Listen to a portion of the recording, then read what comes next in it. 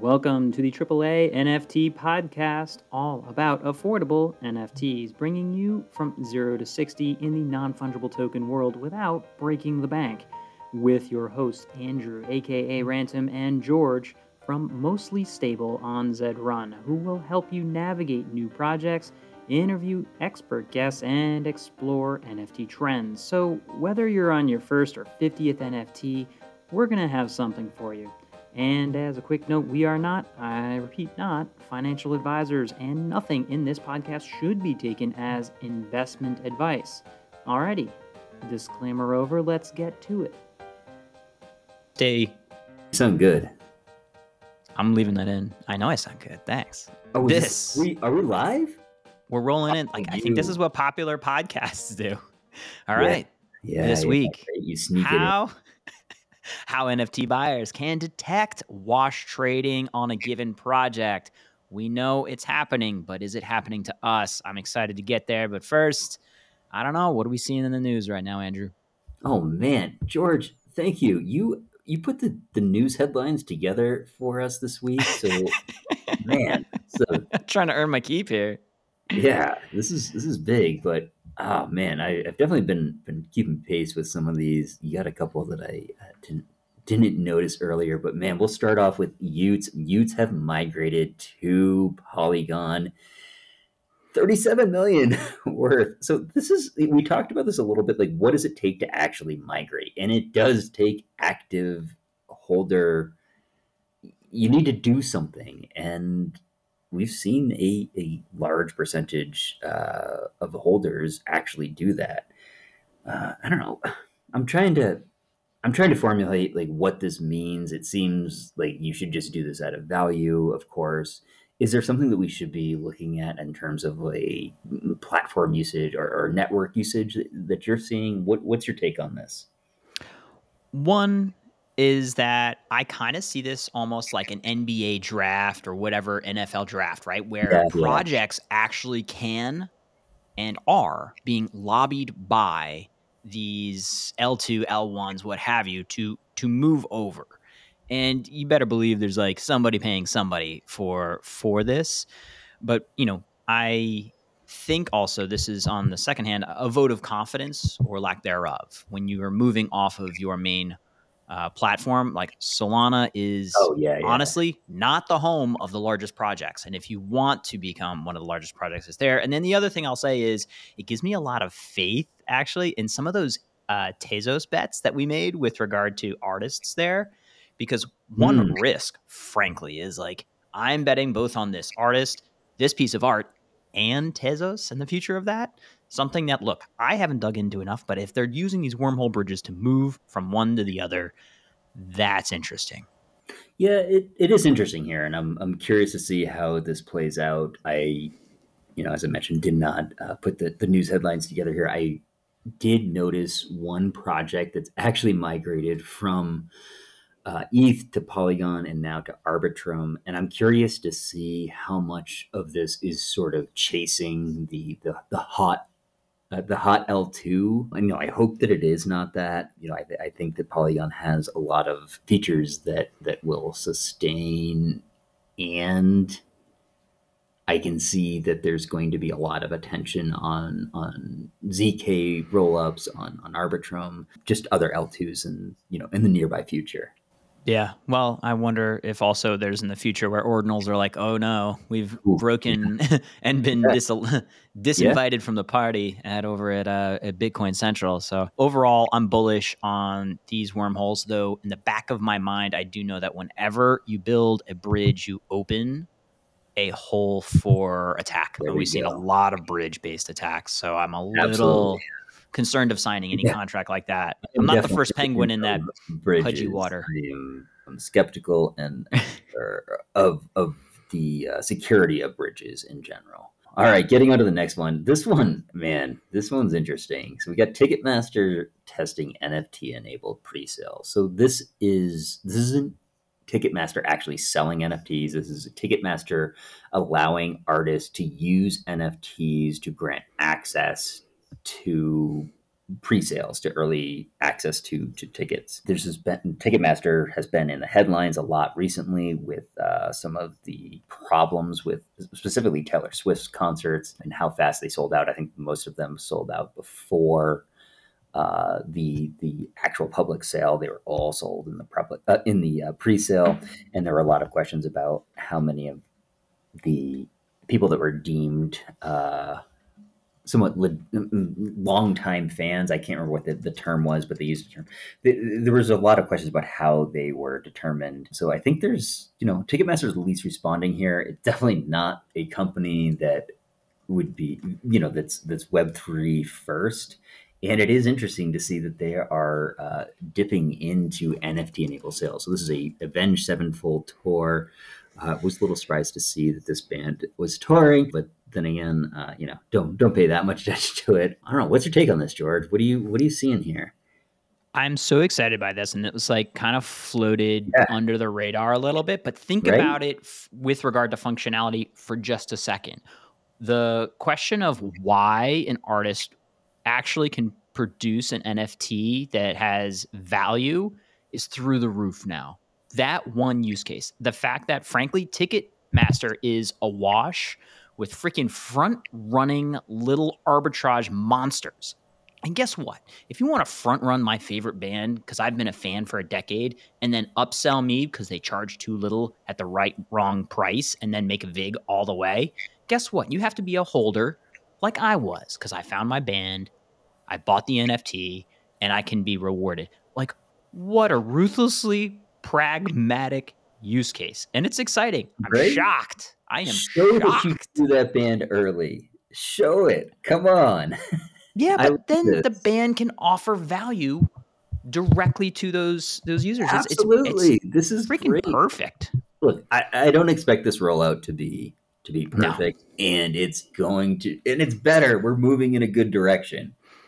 Well, This is no cool. offense to Avenged Sevenfold, but I think they're the lower bar of maybe not Taylor Swift in terms of testing. So Right. see if Hey, it works. it's a great way to test. Yeah, again, no offense to the band. I don't know much about them. I think it's great that they are, they're definitely willing to test this out. I imagine that they had to agree to this. I hope they did. But very cool idea, and I'm definitely keeping tabs on this one. All right, this is another one that has sparked a lot of headlines this week. We've got a new real estate NFT platform. This is Homebase. So they sold a home this past week in McAllen, Texas for about 247,000 via NFT. So it's not the first NFT. It's not the first home sold via NFT, but this is, I believe, the first. On Solana? Well, first on Solana, I believe also the first that was actually the first platform that's solely dedicated to that. I could be wrong. I thought the other platforms were more dedicated to non NFT sales, and those were sort of I don't know, like side project sort of acquisitions. But definitely interesting here. It's I've had a few people bring this up to me in the past week. You mentioned I mean, even the feature of being able to be purchased in a digital currency is a big thing. What they're doing here, I believe, is actually owning the house with an LLC and then selling the NFT, because we still have the problem of legal ownership of a home. Mm-hmm. That can't be done. You can't change that on the blockchain yet. I don't expect that to change anytime soon. And there are still ways to sort of incorporate existing laws with, again, this is with trusted intermediaries. So, there are problems. It's not perfect. And it's interesting. Yeah, I mean, we see fractionalized ownership as a other possibility here when you have that NFT to be able to chop that up, and in the good old traditional real estate fiat world, we had Mhm. I think it's like what Picasso trying to do that among Right. others who are like, Yep. all right, you 10 people own this thing. This may be a bit different if you have like 10,000 owners. I don't know if you all get like 20 seconds of home ownership, but Right. Probably works differently. Stop by, take a picture. Can use the bathroom. You have bathroom rights on Tuesdays and Wednesdays. All right, so we've got some news about Amazon's NFT plans. We discussed this recently that Amazon has NFT plans. There's been a bit more that has come out recently. There is basically a leaked email saying that there will be the potential to resell the tokens or these digital assets that you have. There's not a ton of information here as it was. I mean, it legitimately looks like a leaked email here. Did you have a read of this one, George? Yeah, they're just saying like the opportunity to like resell is being like limited. Something's being locked, so there's going to be some sort of, it seems like, initial drop. So maybe there's like an access token. I am completely way overreading into this, but what we are seeing is like snapshots into like Amazon Pay with transactions built into, it seems like, the interface and integration with Amazon digital pieces. So look, I am not throwing the party for mass adoption, even though this article is like really hoping for it. Fine. Yeah, I don't see that. But look, it's not getting stopped. It's certainly not taking the path of like Facebook's metaverse that is no longer doing metaverse, but still is meta. Right.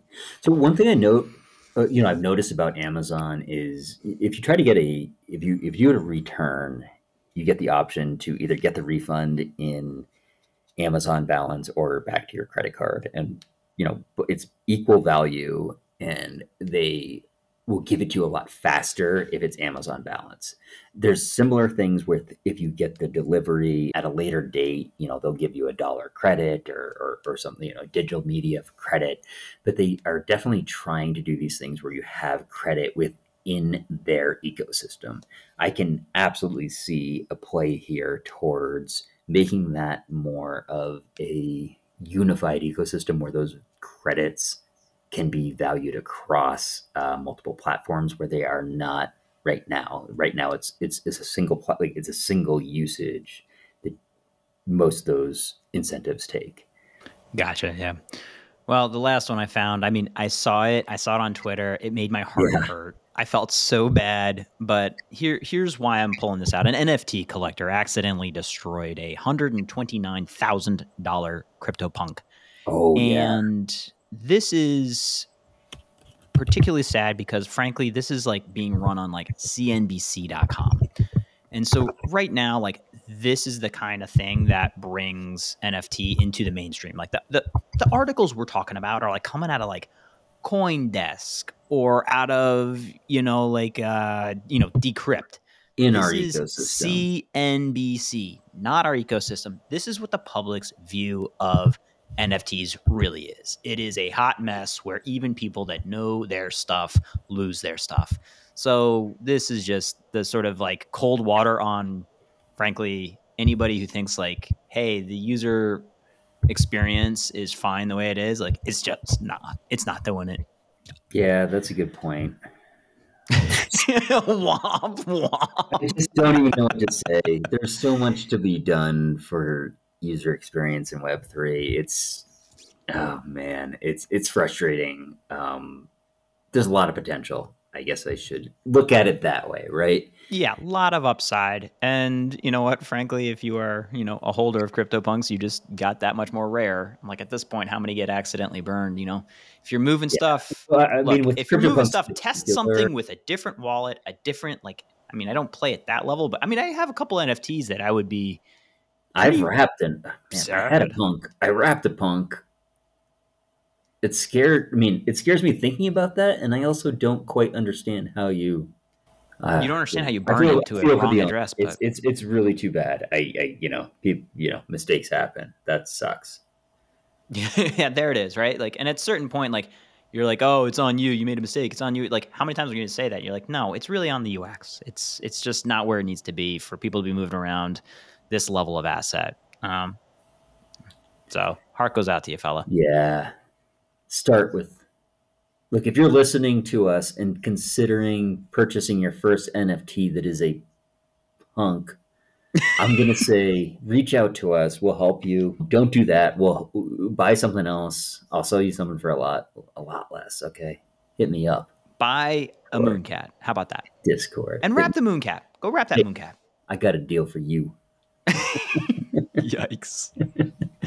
This is not financial advice brought to you by. We don't have an affordable project this week where they're all affordable. There are actually some I'm Man. looking at that recent Art Blocks thing. I think there's like some shopping to be done coming up, I think. Oh man, this is actually one other piece of news. Art Blocks coming out with their own marketplace. This is big, I think, for the generative art marketplace. So we've seen all the problems with, not even problems. We've seen shouldn't say just the problems. We've seen the wars with royalties, with platform fees. Artblock is coming out with their own platform for secondary sales. I think this is going to take a good percentage of the art block sales. We'll see what happens. Archipelago was another attempt at being a marketplace for generative art sales. Never fully caught on.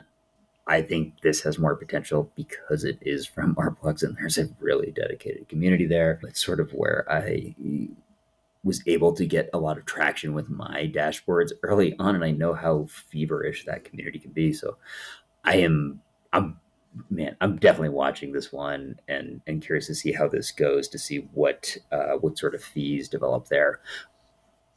OpenSea is not focusing on those fees right now. I mean, even talking with people there, they are focusing on minting fees. So, there's a platform that's trying to do something a little bit different. I'm curious to see where these platform wars end. I think we're far from settled. I'm still skeptical of Blur being the king, as everybody seems to to be crowning it right now. And man, this is I think it'll be more of a shakeup than maybe people are letting or people are predicting right now. Yeah. I think you have a much better pulse on the Art Blocks marketplace opportunity. I just don't know how you compete with zero fees, but maybe there's some additional experience elements. Maybe there's like a custodial holding where you protect somebody's assets. I don't know.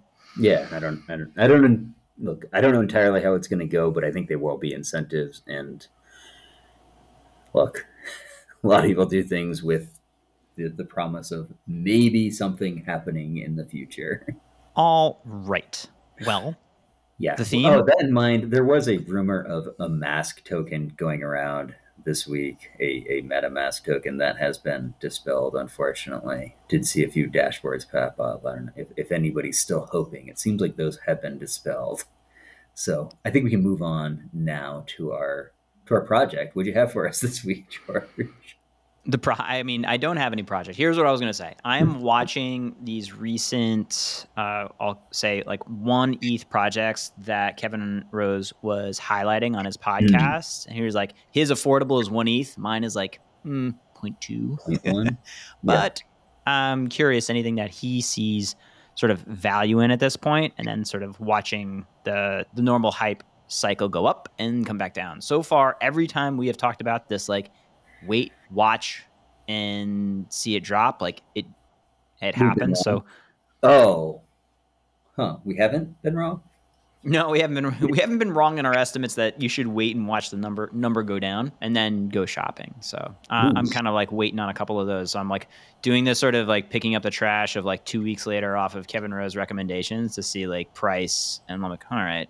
Because there's quality somewhere in there, certainly with artists, and if he's hyping that artist once, they may happen again. But yeah, that's like my current thought. Anyway, we are talking about wash trading, how to identify it, and just to be clear, Yeah, we talked about wash this trading. recently, right? It's what? We discussed this recently. Like, what is actual wash trading?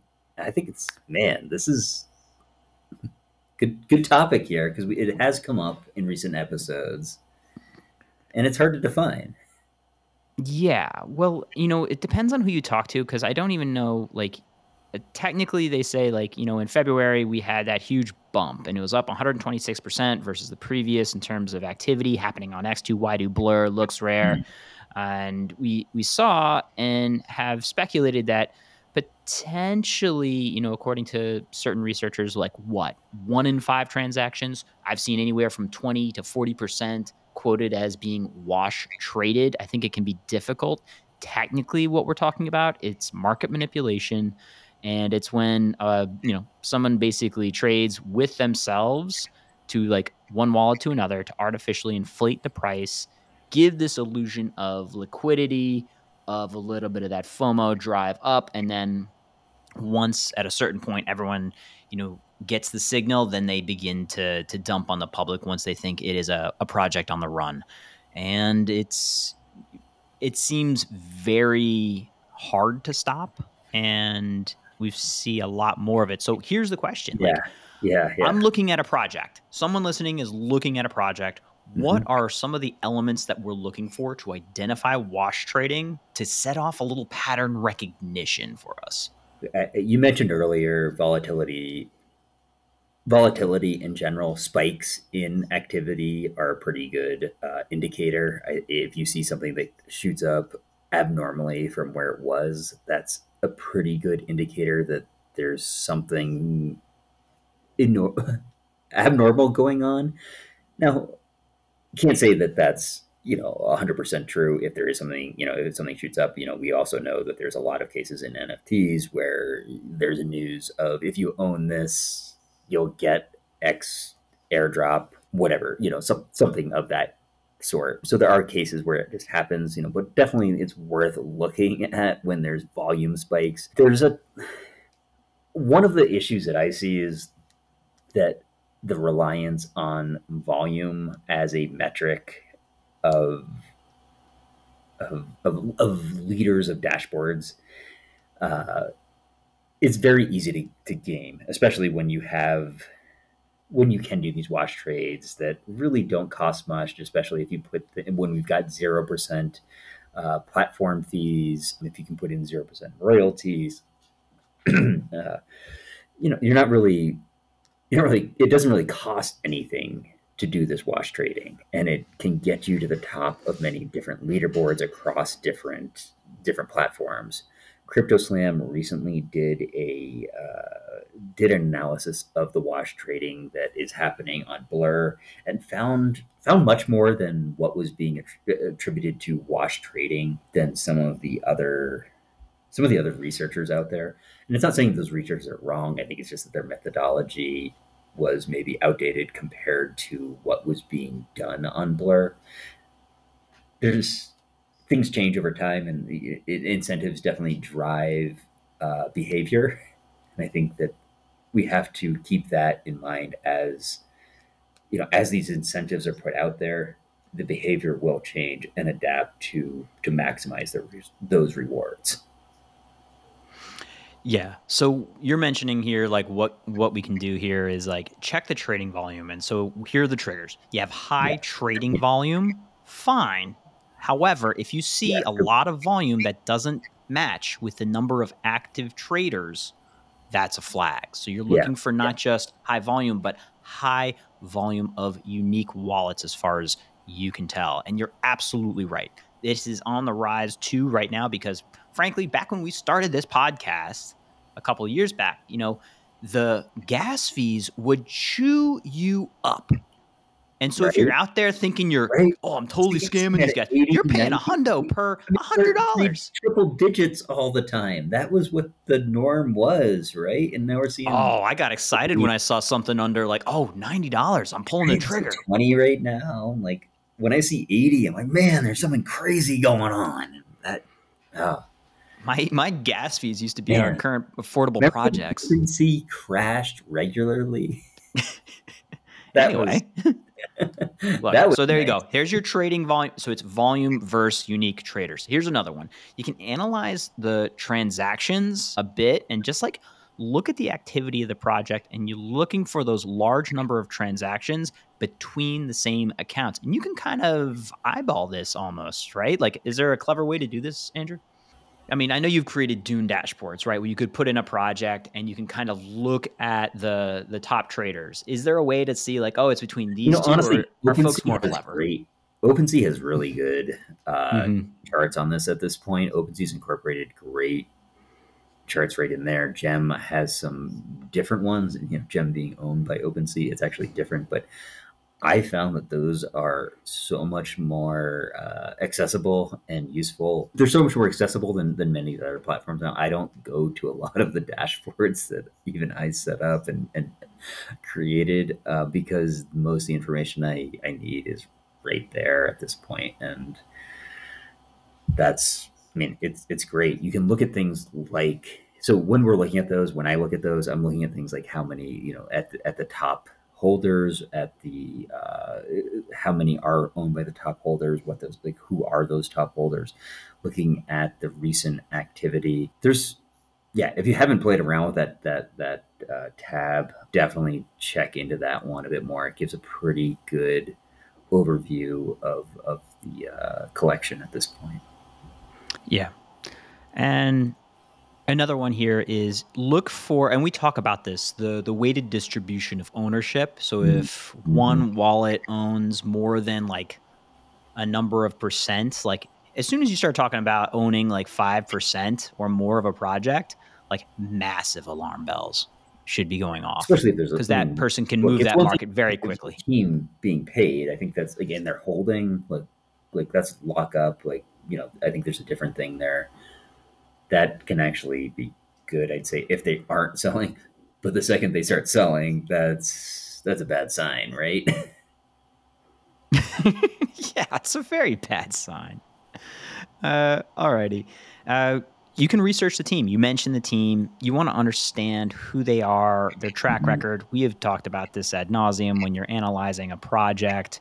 But again, if they are that anonymous team, which we do not love, and you can't tell whose wallet is who's in there, they probably have a history of creating these projects, have a strategy behind wash trading that hypes and then drops on the public market, right? Because their job is to design something that looks good off the bat, has confidence, but is anonymous, and they have enough wallets to move things around. And I think it's a rinse and repeat. I think there are digital teams running this play again and again and again right now. I think there are, and I think there are plenty of named agencies, teams, backers doing this as well. I've I'm less I'm less against the anon teams if they have a track record, if you can prove that you've done something. I've seen plenty of cases of non-anon teams being Yeah, like here's my less. reputation in an adjacent area like trash removal, and now I can do crypto NFTs. Yeah, yeah. I mean, I want to see a track record in crypto. I mean, I think there's a lot of ways. I know there are a lot of ways to prove yourself without actually, operating a contract that has, millions of funds or even hundreds of thousands. There are ways to prove without doing that as the first step. All right, a final one here. I don't know if you have others beyond it, but I really like this one because it is the anti signal. Basically, check social media for the project. Hmm. And if you see it pumping on like Twitter, not even pumping, but just a lot of chatter on Twitter about the project that's like just excessive or spammy, and like you can tell now which sort of like profiles are junk. Like if you see that type of hype on social, like Do the search for I'd say people you run, don't walk. follow. See people you follow. Keep that filter in mind when you Mm, do these searches, and see if it's actually people that you're confident in. And if they're talking about it, maybe that's a different story. But see what they're saying. I have definitely found that I get a lot more DMs from people pumping things, and then look at like who they're, almost, they're not followed by anybody that I know. Like, that's a pretty good rule, even though if they have a good following. But it's, oh man, there's always new scams out there, right? yeah, it depends on the day, but I think that's a good way to look at it with those different options. As we get to the end here. I don't think we're gonna have time for Vitalik again this week. I know. He's been waiting. He's in the waiting room. He's like on the line right now. I just, maybe I'll send him a moon cat. M&Ms only, and I just don't know if we can do that. No, I can't. I don't have the technology for that. All right. Well, I will see you out there and leave a rating, leave a review. We love those things. Later. This has been an episode of the AAA NFT podcast, all about affordable NFTs. The episode notes and resources may be found at 3anft.com in our show notes. Again, 3anft.com. And that reminder, don't bet what you can't afford to lose. Remember, we are not financial advisors, and nothing in this podcast should be taken as investment advice. Thanks for joining us. Hope you learned something.